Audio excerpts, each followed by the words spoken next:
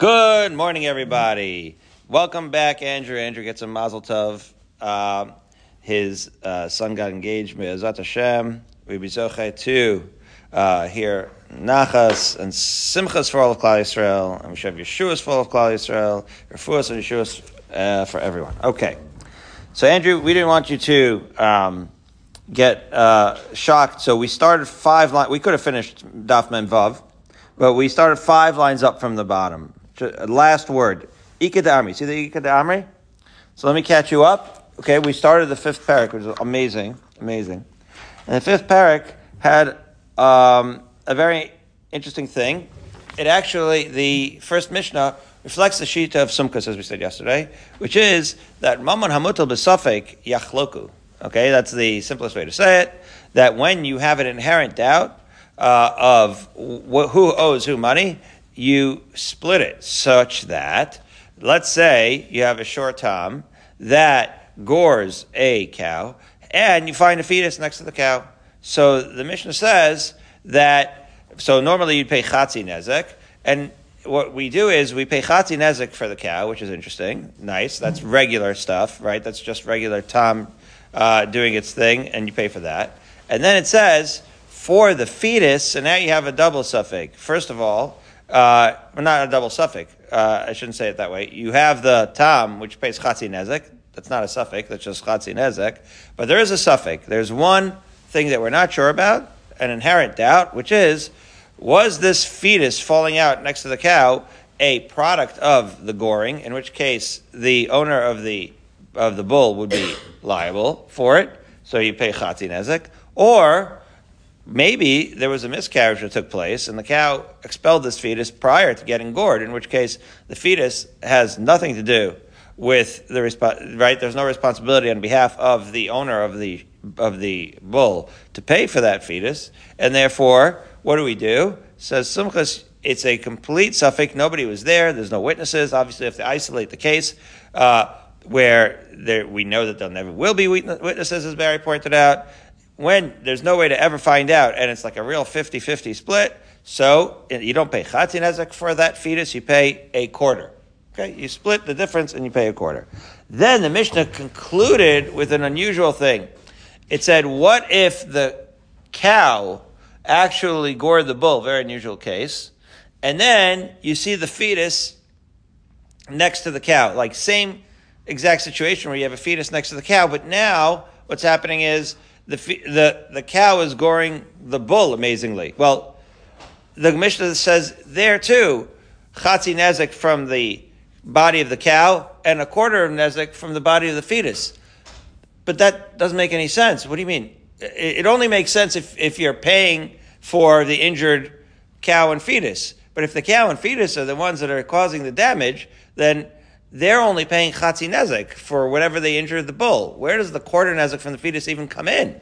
It's a very weird case. So Abaye, we're in the middle of an unusual situation of Abaye. He got turned into a pretzel, and he started saying, oh, it has to do with Phil owns the fetus, Barry owns the cow, and it has to do with first right, that of who has the right to pay first because of the joint ownership. Does Andrew approach Phil first, or can he just approach Barry first and get partial payment from Phil and partial payment from Barry? That was the explanation of Abaye of what that case would be. That was the first explanation. Or an alternative version was Ika D'Amri, again, the last word in the 5th line up from the bottom, that even though the damaged party, in this case Andrew, as the bull, goes to the Baal Parah, who's Barry first, he still knows that Phil also has partial ownership of the fetus, matzi marchile, which means that Barry can deflect Andrew by saying, Darmalei, made the yadi on the shut for Islay, because even though, and the first case before the Ika D'Amri was that Andrew approached Phil first, knowing that he was partial owner in the fetus. The problem is that in that case, Andrew is conceding that he knows that Phil is owner of the fetus. However, in the case here where he's going to Barry directly, even in the Ika D'Amri, he says that even though Andrew goes to Barry before Phil, Barry could still say, Phil partially owns this, right? So go to him for the rest of the payment. And that's what the Mishnah is alluding to. Anyway, that's the end of Abaye's explanation of that last piece of the Mishnah. Why would the owner of the cow be split up into half and a quarter? However, Rava throws the whole thing out. Watch this. Amar Rava, right? So it's second line up over here from the bottom. Does the Mishnah say that arba benezek v'shmona ken nezek that is what? Look at the language of the Mishnah. Is that what it says? Does it say 1/4 of the damage from the cow and 1/8 of the damage from the offspring? No. In other words, that was the suggestion of Abaye that it's 1/4 plus another eighth, which is 3/8. Says Rava, the math doesn't add up. That's not the language of the Mishnah. Rather, the Mishnah says Rava, Chatzi nezek or via nezek katani. Right? Our Mishnah says that you pay half nezek from the cow and a quarter nezek from the calf. So the entire explanation of Abaye, says Rava, it doesn't even add up in the Mishnah. It's not in the words of the Mishnah. So this whole explanation of Abaye, that it's partial ownership, or two owners, Phil and Barry, is making no sense. There's no such thing as one owner owning the fetus and one owning the cow. Even though such a thing could exist, it does not give us a shot in our Mishnah. Rather, says Rava, Ela Amar Rava, La'olam befarav v'vlad echad. No. The case is that Barry owns both the cow and the fetus. And what the Mishnah means to say is like this: Isa lepara mishtalim chatzi nezek mipara. If the cow is here, so then you're going to pay chatzi nezek. After all, as we arrive at Mem Zayin Amud Aleph, right? If the cow is extant, right? If Barry's cow is available for payment, again, this is a very weird case where Barry's cow actually gored Andrew's bull. So if that cow is available to pay, so then Barry's going to pay chatzi nezek like a regular mazik, right? However, leisa lepara, if the cow here is not around, okay, mishtal mervia nezek mivlad, and in that case, right, again, both the cow and the fetus are right involved in the goring. They both belong to Barry. If the cow, and we'll see in Rashi exactly what it means if the cow's not here. If the cow's not here, then we're going to pay from the value of the fetus. However, and here's the point of the Mishnah, only a quarter of the fetus is available to use for the payment of Andrew. Not a half, but a quarter.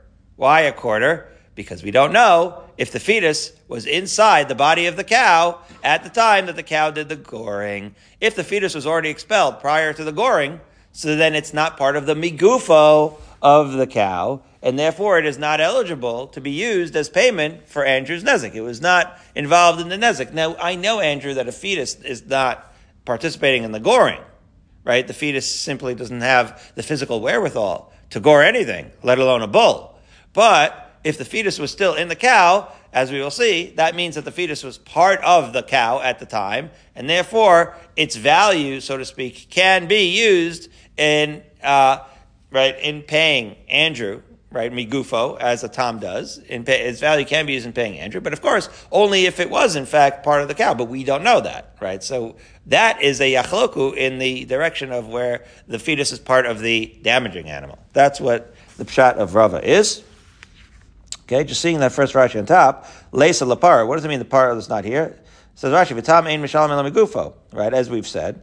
Right, the whole thing has to do with when you have, and just to reiterate a point that we've said in the past, that when you have a muad, you're giving financial restitution. Like nobody cares about the cow or the bull and its value or anything like that. You just pay back whatever you damaged. But we have a special din, a unique halacha of tam, where you pay from the goof of the animal. So that's where it matters whether the fetus indeed was part of the goof of the animal, right? So v'amar lei havlei kuli palgam, reading in Rashi, hazeka mivlad, right? The iu nami askan be'adei para, and says Rashi, v'rav asfir dechad gufahu, v'havi ke'echad me'evareha, right? That's what it's going to explain soon in the Gemara, right? That the fetus is considered one of the avarim, one of the right limbs of the cow, and it is for that reason that we might include it in paying Andrew. So now the Gemara says, Taima, The reason why you only get 1/4 from the fetus is the lo yadin ani hava vlad behadaki nachal ilav, as we've just said, because we don't know, was the fetus inside Barry's cow at the time that it gored or not? But if we knew for sure that indeed Barry's cow was with child at the time that it gored Andrew's bull, right? Then certainly the idea would be that you would pay the chatzi nezek from the vlad. In other words, the value of the offspring would be eligible to use to pay the chatzi nezek. And the Gemara points out that Rava letamei, that Rava's idea here, his suggestion is consistent with what he says elsewhere. The Amar Rava, because Rava has the following shita: Parash Zika Gova Mivlada. A pregnant cow that damages, you can, right? If Andrew, as the nizak, can in fact collect money from the value of said fetus. My time, and what would be the reason? Gufahi, because the fetus is part of the cow's body. However, in contrast, Tarnagolish Zika, if Barry's chicken took down Andrew's bull. Andrew, your bull is a wimp. No offense. Barry's chicken could kill your bull. Eino gova mibeit sasa. If Barry's chicken killed Andrew's bull, you're not going to be goive from an egg that was inside Barry's chicken at the time. Why? My taima, pirsha be'almahu. Because an egg, unlike a fetus that's considered one of the, we're getting into like chulin here, right, guys? Like kashrus, is a fetus, right? The fetus is fleshik, so to speak, right? It's part of the meat of the cow, as it were, right? It's part of the body of the cow, whereas the egg can be parv, right? It's pirsha be'almahu. It's not really part of the chicken. It's something that's expelled from the chicken, not considered part of its body. So that's an interesting idea, right? That whereas whereas you could pay from the value of, so again, the fetus didn't do any goring, nor did the egg do any goring, but the fetus is considered part of the goring animal, right? As opposed to, so therefore you could use part of its value as in order to pay back Andrew, as opposed to the egg, which isn't considered part of the chicken, and therefore you would not be able to use, right, that aspect of the egg to pay Andrew. Is this clear, Barry? Pirsha is davar hamufresh mimena. It's considered separate from it, right? Like the Persian. Okay, 8 lines down. Here we go. Amar Rava. Let's go back to how you assess damages. Rava said, "Ein shamin lepara b'fnei atzma v'levlad b'fnei atzmo." What are we talking about now? So Rashi is explaining. We're going back to the beginning of the Mishnah. Reisha kai. Shor shenaga chesapara. Right. Let's go back to the beginning of this parak. Right. So Barry's bull here at this point is doing guarding. Barry's the mazik in all these cases. So it's attacking Andrew's cow. V'hipila. Ein shamin kolachad b'fnei atzmo. Right, says Rashi, she'olin d'mei hanezek harbe, aval shamin paramu beres kama hayta yafa tchila v'kama yishav achshav I mesa im chaya. Okay, so this is what happened. When we talk about Andrew, the value of Andrew's cow, right? So again, shor shenagach hasapara. Barry's bull gores Andrew's cow, and there's a fetus involved. Well, do you determine the value of the fetus and independently from the value of the cow? No. This is just teaching you a detail in how we determine what kind of damage was done. What do? You don't. So let's read it inside again in the Gemara. Amar Rava, ein shamin lepar b'fnei atzma v'vlad b'fnei atzma. You don't independently evaluate how much is a fetus worth in the meat market and how much is a cow worth in the meat market to determine the damages. No. El shamin levlad al gav para. Right? You assess them together. Because if you don't say this, you're going to cause, makhish means you're going to impair the mazik, in this case Barry, by assessing the damages at a much higher rate. What does that mean? As follows. Obviously, I don't know if it's obvious, but I think once I say it, it'll be obvious. A fetus on its own has some value. Now, we're going to ask, why do we care about imposing such a penalty on Barry? Like, he's a mazik. Maybe we don't care about him having to pay more to Andrew. But it is clear, and you can understand this from kosher money, Andrew, that if you buy a cow and a fetus together, it's going to be cheaper than buying each one individually. Usually when you buy a package deal, it's a lower price. Therefore, if you're going to assess how much damage was done to a dead cow and a dead fetus, right, you don't evaluate them independently. You evaluate them as if how much they would have been worth if the cow and the fetus were one, right? And then that's the ultimate amount of value. Don't forget, when Andrew let this cow out into the field, the pregnant cow was whatever the value of a pregnant cow is, which presumably is worth a little bit more than a non-pregnant cow, right? A single cow. The pregnant cow is worth more. It's got more meat, right? It's got more fat. It's got an uber in there, which is another piece of meat. So it's definitely worth a little bit more. It's wider, it's fatter, it's got more everything on it. It's got more hide, by the way, right? Because the hide is distended in order to accommodate the fetus. So it's a more valuable cow. But you don't take the cow and the fetus separately because that's too much. That's not fair, so to speak, to make Barry pay that separately. That's like a higher retail amount than Barry really actually injured. Okay, that's what the Rava is saying now, and he continues by saying like this: there are other parallels to this, right? So, for example, a person, right, hacks off a hand. Again, it's going to be a little bit weird, but Barry hacks off the hand of Andrew's slave. So Barry has to pay Andrew for the damage that he did. So the question is, how much would the slave get in the slave market with both of his arms?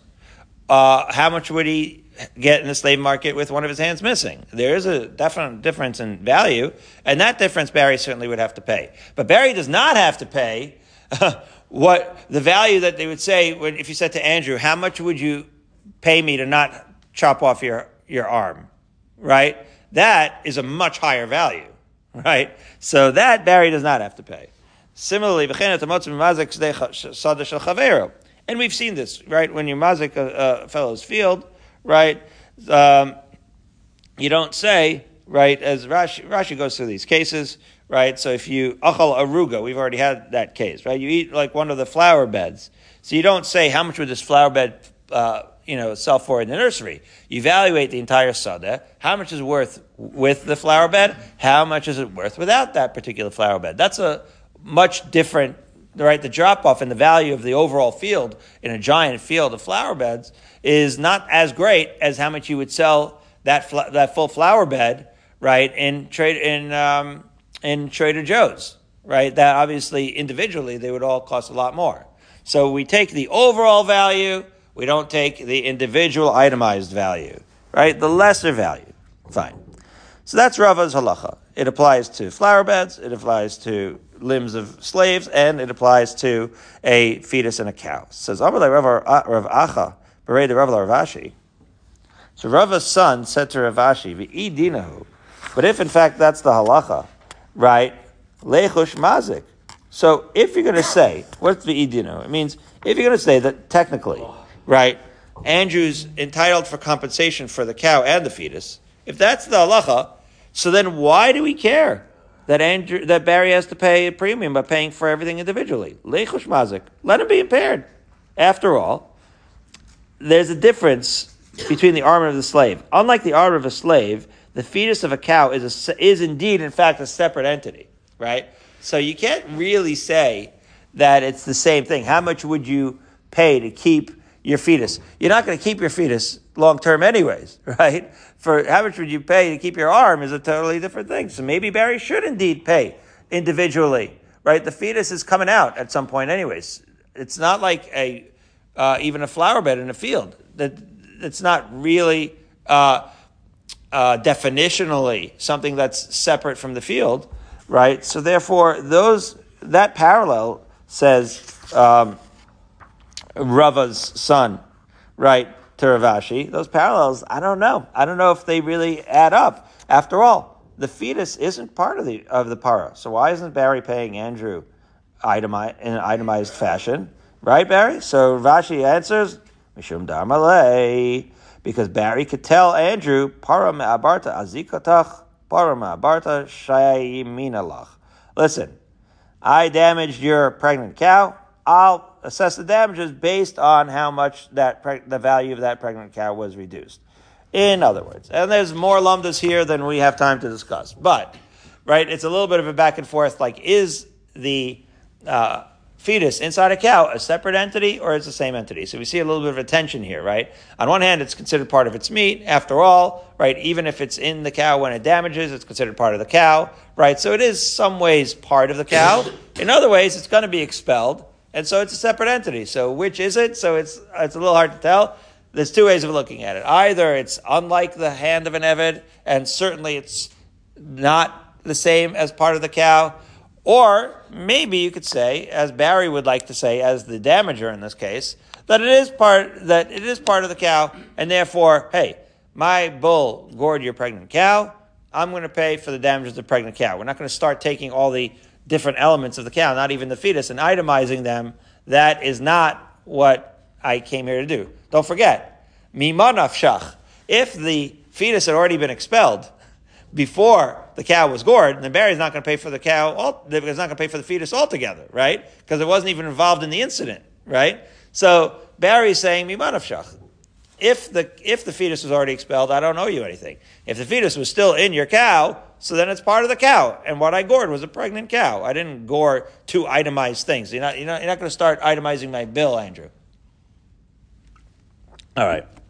Finishing up before the Mishnah, the Gemara wants to say which aspects of said pregnant cow are belonging to the owner of the cow, and which are belonging to the owner of the fetus. So let's go back to the case.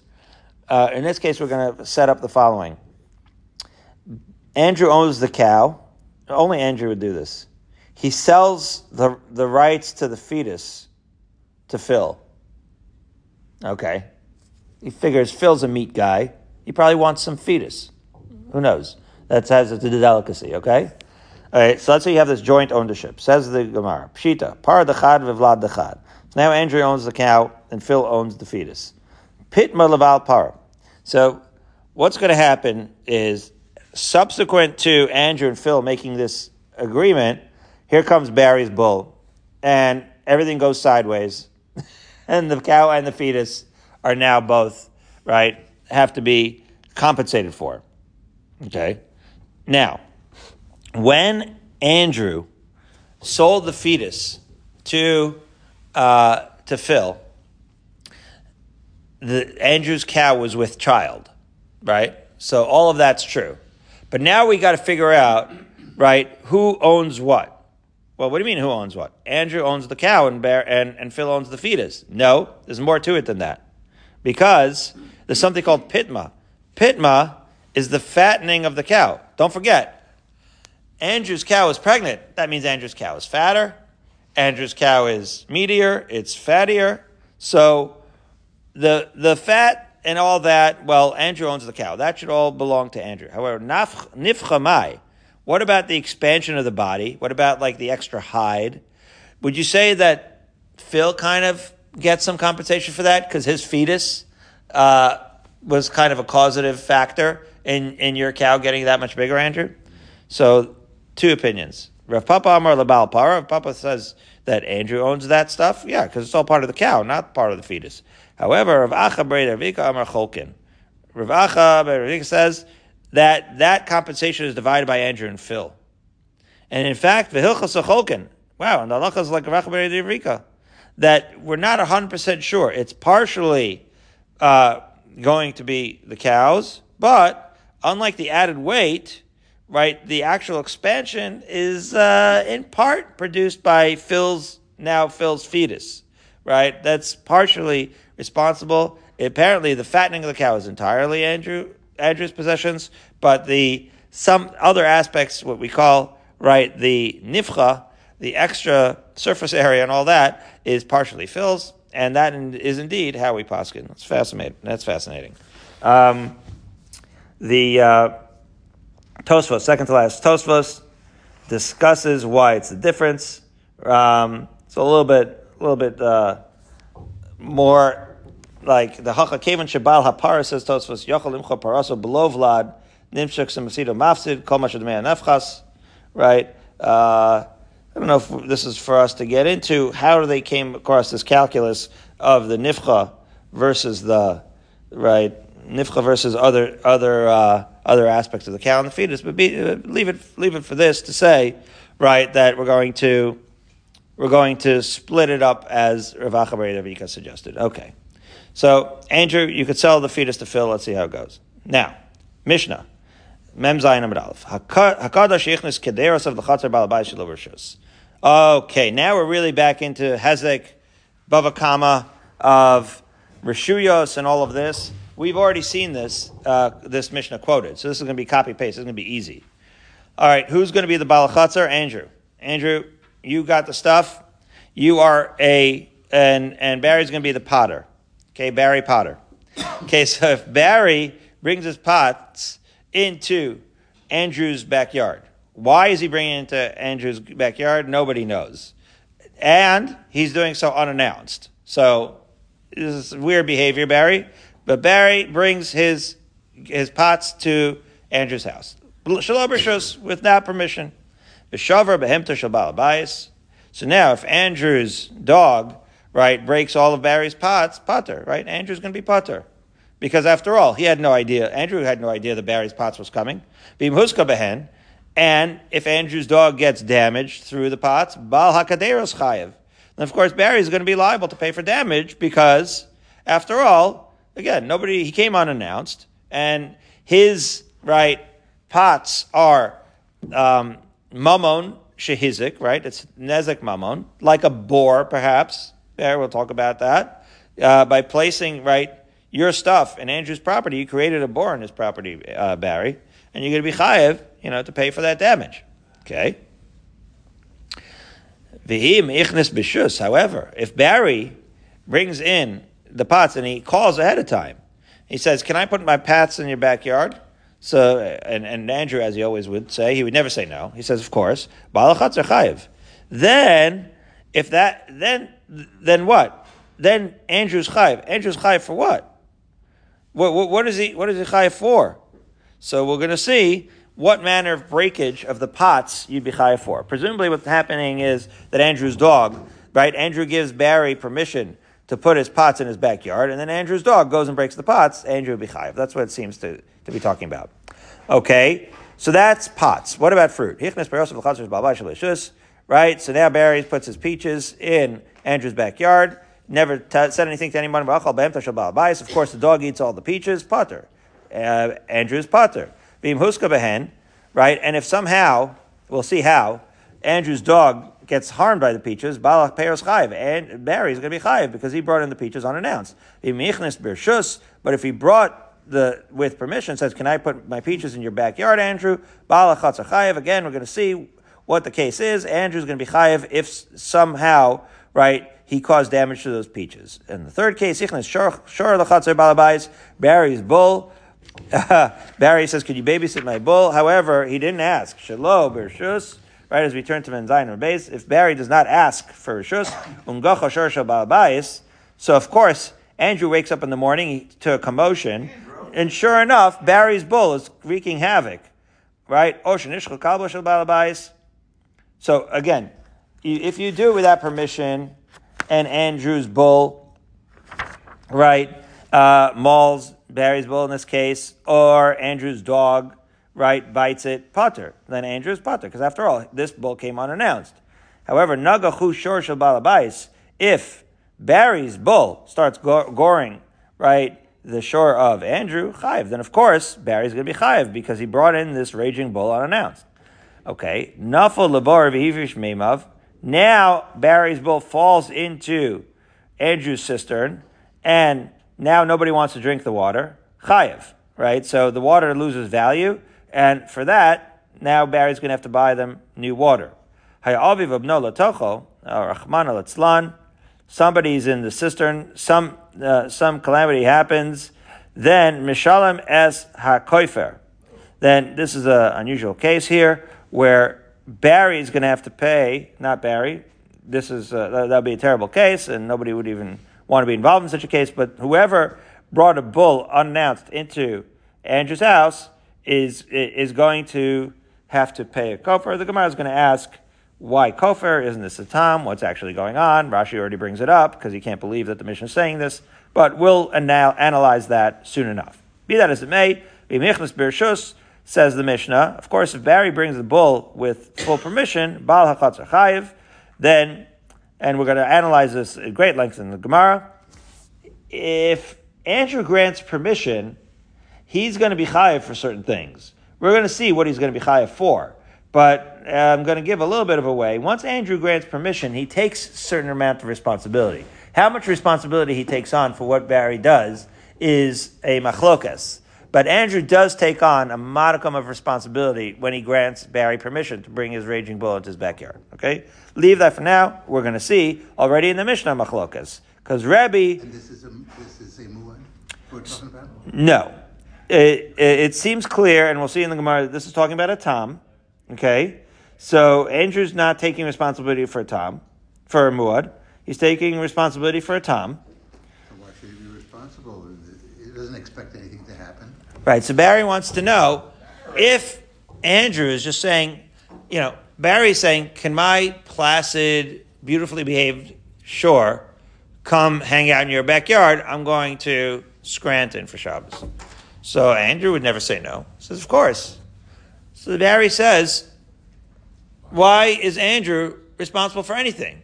Right? Everybody thought that this was Andrew wouldn't have to take on responsibility for unusual behavior of a placid bull, right? Why is he responsible for that? So you know who agrees with you, Barry? Rebbe. Rebbe Omer, the Mishnah concludes, B'chul aneinu chayiv. Yeah. Andrew isn't responsible for any of this. He's just doing Barry a favor. Achi kabel alav lishmar. Unless Andrew explicitly accepts achrayas. Right? Andrew takes on no achrayas unless he does so explicitly. So, you're in good company, Barry. Rebbe agrees with you. Question is, why would the Tanakama, what exactly is the Tanakama playing at? Why would Andrew be chayav for any of it? Is there some sort of implicit thing that's going on? So let's see. That's what we want. That's literally, you segued into what we're going to be discussing for the rest of the daf. Says the Gemara. Taima. Okay, let's go back to the first case of the Mishnah. Barry Potter. Why is Barry chayiv to pay for damage that the pots caused to Andrew's dog? The shelo b'rshus, because he put his pots in there without any permission. Ha-b'rshus. But if he had asked Andrew, can I put my pots here? Lo mechayev bal kaderos b'niske behem to the bal chatzer. Barry is not chayiv for whatever damage his pots cause to Andrew's dog. Velo amrinan, right? And we don't say that by requesting permission to bring in your pots, kibule kabil bal kaderos netirusa de behem to the bal chatzer.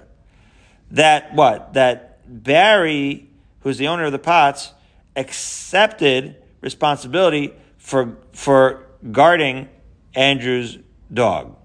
In other words, this is an interesting idea, right? In other words, this is a fascinating question that the Gemara wants to know.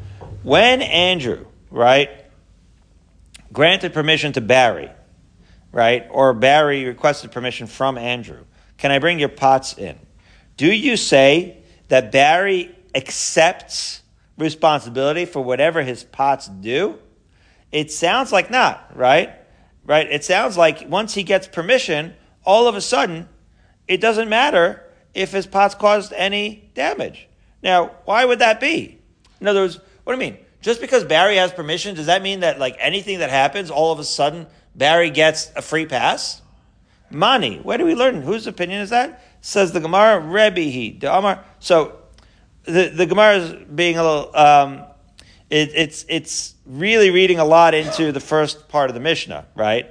The Gemara is saying, is it possible to make the following inference in the Mishnah? That's what Gemara is saying. Is it possible to say that in fact there's no responsibility, right? That Barry has a responsibility once he brings in his pots? Says the Gemara, Rebbe the Amar. Yeah, it sounds like this first clause of the Mishnah is the opinion of Rebbe. Why? Again, because Rebbe's like Barry. He made the following blanket statement that Andrew's doing Barry a favor, as long as Andrew, right, does not, right, as long as Andrew's doing Barry a favor, he's not saying anything explicitly about taking a achrayas, and it can be assumed, according to Rebbe, that Andrew takes no achrayus, right? That could be assumed, which is to say, if Barry puts the pots in to Andrew's place, so then he's going to, right, Andrew's not going to be responsible for anything, right? Okay, so again, the Gemara is saying, we don't say that Barry is accepting responsibility for guarding the animal. So is that like Rebbe? Why is that like Rebbe? The Amar, because Rebbe said at the end of the Mishnah, Kol bistama, any situation where you're doing someone a favor, right? There's mutual consent, but nobody says who's achrai for anything. Nobody says who's going to take responsibility, right? Because very often this happens, right, Andrew? This is why you write contracts. You have to sometimes write a contract in order to spell out. It's uncomfortable in the moment.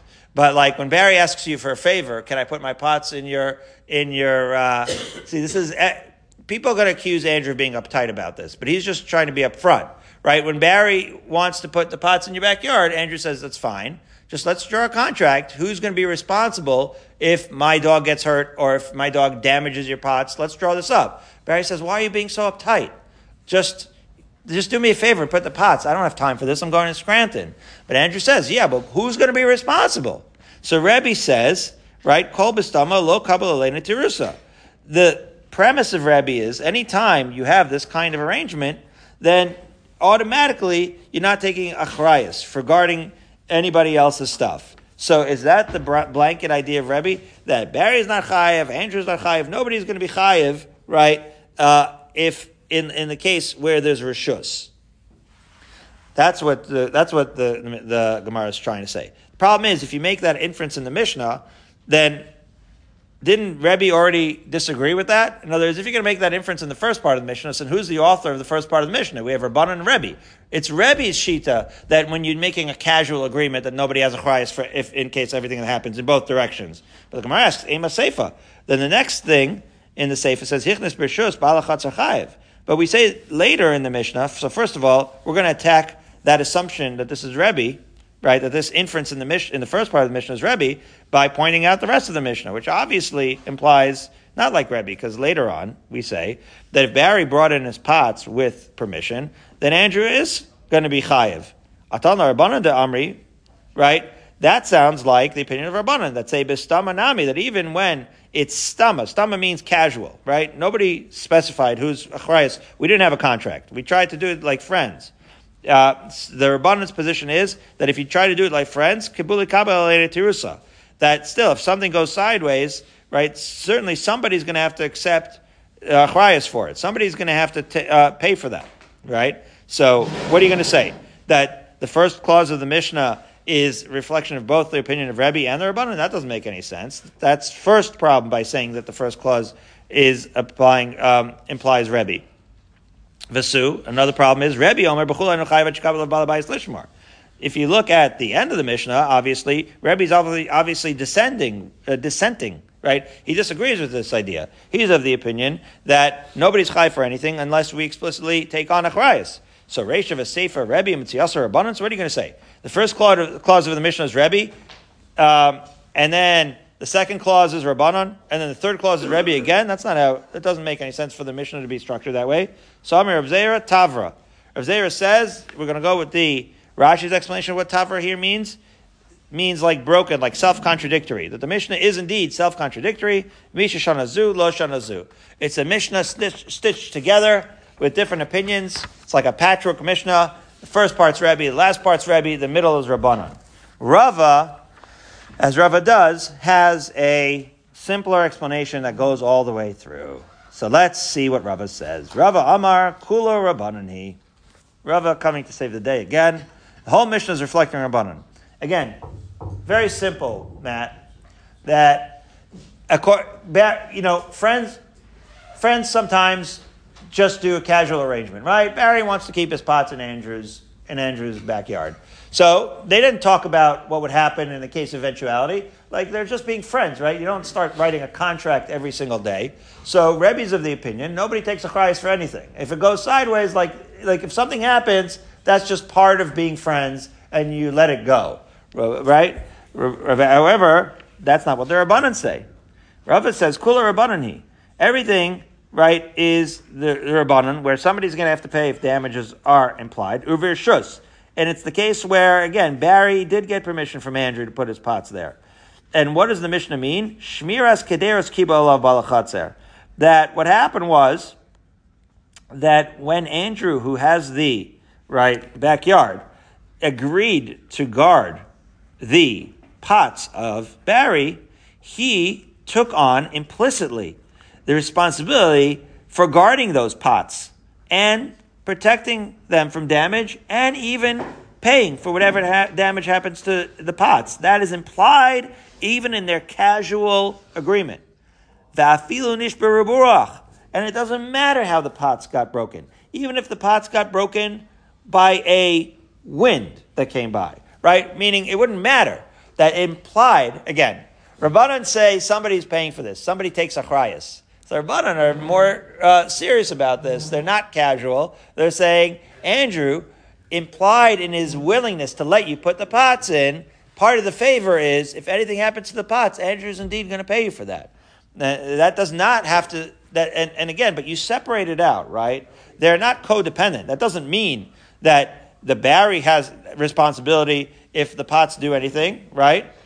Meaning, right, Barry, in contrast, doesn't accept responsibility. It's really what we call a real favor, right? If Andrew's dog gets injured by Barry's pots, it doesn't mean that Barry has to pay. That's a different thing, right? So this seeming contradiction in the Mishnah was introduced by a little bit of too literal of an inference that we thought, maybe taking on it's taking on partial responsibility, it's not taking on all. Maybe this part of the Mishnah is referring to Rebbe. No. It just means that when Andrew does Barry a favor, it's a real one-sided actual favor. I'm watching your pots. If something happens to the pots, I'll pay you for it. That's very nice of you, Andrew. But if the pots cause damage, then there's nothing Barry could have done because that he had no idea it was going to happen. That's also on Andrew. It's a nice of you, Andrew. Okay? That's the explanation of Rava in our Mishnah. Okay. Now we're at the two dots. Hichlis Peirosov, the last skinny line. What's going to happen here? Fruit. Amarav lashon el shuchla kaben. What would be the case with the fruit?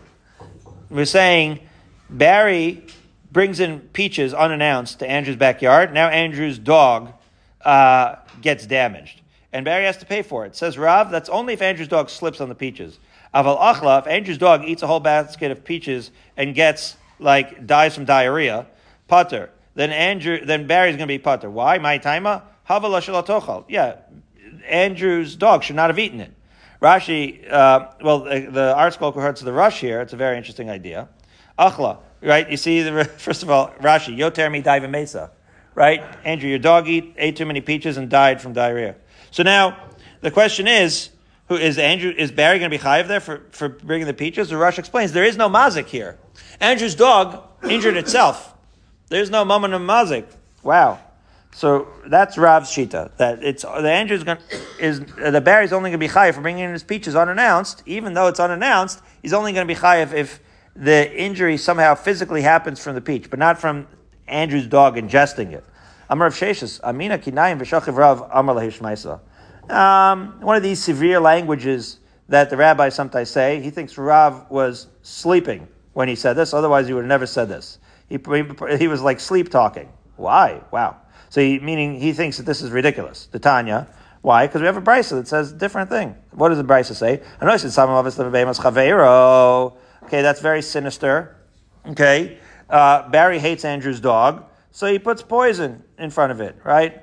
Bologna with antifreeze. For those of you who get the reference. So pater medine adam. In that case, Barry's never going to have to be chayiv for that. That's a fascinating thing, right? Because it's a very weird thing. Barry puts bologna with antifreeze in Andrew's backyard, knowing that Andrew's horrible dog that he hates is going to eat it and die. Barry doesn't have to pay for it. In other words, you can't take him to Bezdin, even though we all know that Barry did it, because Barry didn't physically injure it. After all, the only way that Andrew's dog could have died, was by Andrew's dog voluntarily eating this thing. But of course, he's going to eat it. Have you ever seen a dog resist bologna? It's never going to happen. So says the Gemara, right? Yeah, so Hashem knows. And so we can't take you to court because Andrew's dog ate it voluntarily, but it's not a good thing to do. Sam hamavishu, right? So says the brisa, Rav Sheshes is pointing out, in that brisa, that's poison, de lo avida de achla, because the animals don't usually eat poison. Aval, the inference is, peiros de avida de achla, but fruit, bedina adam nami mechayev. Maybe when it comes to fruit, right, berry would be actually chayev, because that's something that you can expect the dog to eat. The amai, according to Rav, havala shelo tochal. If it's true what Rav is saying, that any time an animal eats it, right, that berry is not going to be chayev, so long as Andrew's dog eats it voluntarily, so then that wouldn't be the case. This whole idea of the bloating antifreeze, that inference that we learned from that wouldn't work. However, the Gemara says, Amri, that's not really the case. Hu adin afilu peiros nami. Yeah, of course.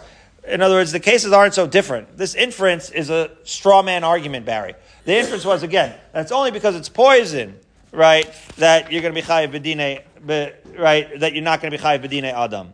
But I could say the opposite, says the Gemara, that even by peiros you're going to be chayiv, pater that afil peiros nami pater medinei adam, right, that with peiros you're going to be pater from dinei adam, v'hakamash malan, that afilu sama mavis nami, the lo avida da'achla chayiv b'dinei shamayim. The chiddush is not, the chiddush with the poison bologna is not that you're going to be pater b'dinei adam. The chiddush is that you're going to be chayiv b'dinei shamayim. That even when you have poison, where an animal doesn't usually eat it, the chiddush is there that there's any culpability at all, right? That's the chiddush. Because the animal typically doesn't eat it, we're flipping the argument on its head and saying because Andrew's animal doesn't typically eat it, maybe you shouldn't even be chayiv b'dinei shamayim. The chiddush of the brisa is that in the case of poison, you would be chayiv b'dinei shamayim. But in the case of peiros, you wouldn't be chayiv not b'dinei adam or b'dinei shamayim, because that's just fruit that that's delicious, and Andrew's dog is eating voluntarily. B'bayis ema, or another answer to reconcile the brisa would be sam hamavis nami ba'afrazasa. That we're talking with some mavis is afrazasa, which Rashi explains is it's some sort of herb that an animal eats, but it's okay. It's not actual poison, but it is poisonous to the animal. The hainu pere, which is a type of produce that's poisonous. So what the Bryce is trying to say, that even though the animal is expected to eat it, the person, Barry, putting it there is exempt midine adam, because that's what Rav says. An animal that eats it on its own initiative is always going to be chayiv. So we resume tomorrow, 8 in the 2 dots, 8 lines down in the wide, on Mem Zayin Amud Beis, Bezat Hashem.